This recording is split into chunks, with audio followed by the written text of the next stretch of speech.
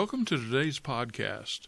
It's our hope that in some small way what we do here will help you on your journey to have a vibrant and living faith.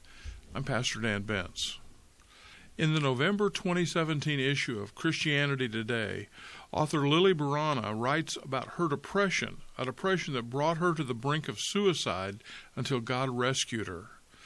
Lily always saw herself as kind of a gloomy person. Even as a small child, she suffered from bouts of depression. She'd been raised in a Christian home, but even so, the darkness within her kept deepening. She married, started working as a writer between the dark spells that froze her into a writer's block that sometimes would last for weeks at a time. But then a dangerously deep season of unshakable depression seemed to grip her. She later admitted, "I teetered on the brink of suicide. Even with the outward show of a full and happy life, a good husband, family, health, career, I felt desperate, alone, scarred, stained, and worthless.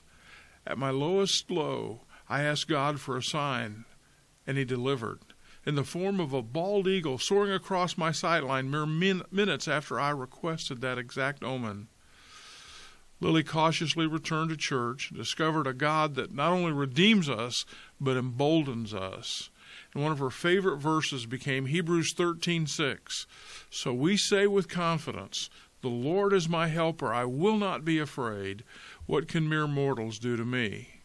She said, "I would love to tell you that God reached down and whisked away my depression, but that's not what happened. But my growing faith has made living with it more manageable.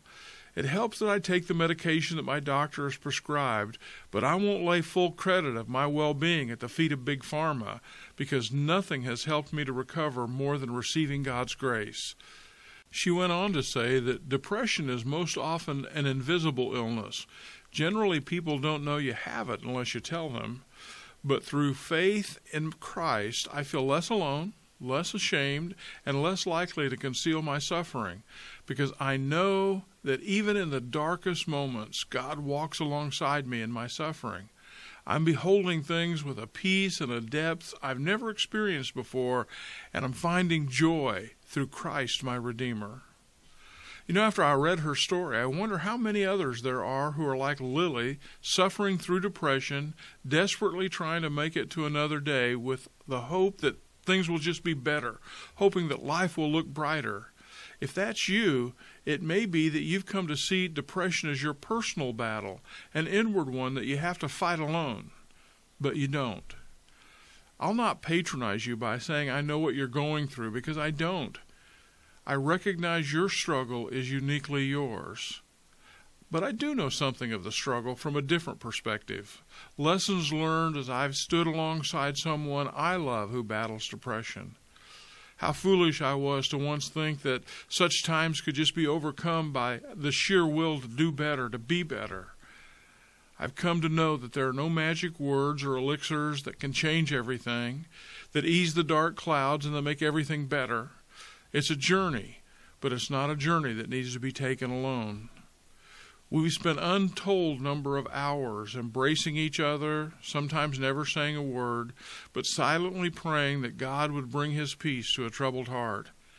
And what we've discovered is that He will, in His time. Something that Jeremiah wrote in Lamentations is never far from my mind. "Because of the Lord's great love we are not consumed, for His compassions never fail.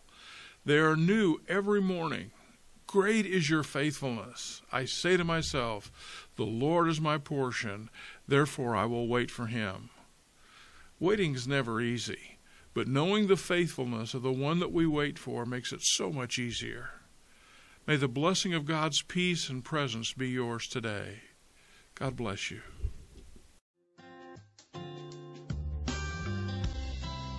Living Faith is a ministry of Northside Baptist Church in Dixon, Illinois.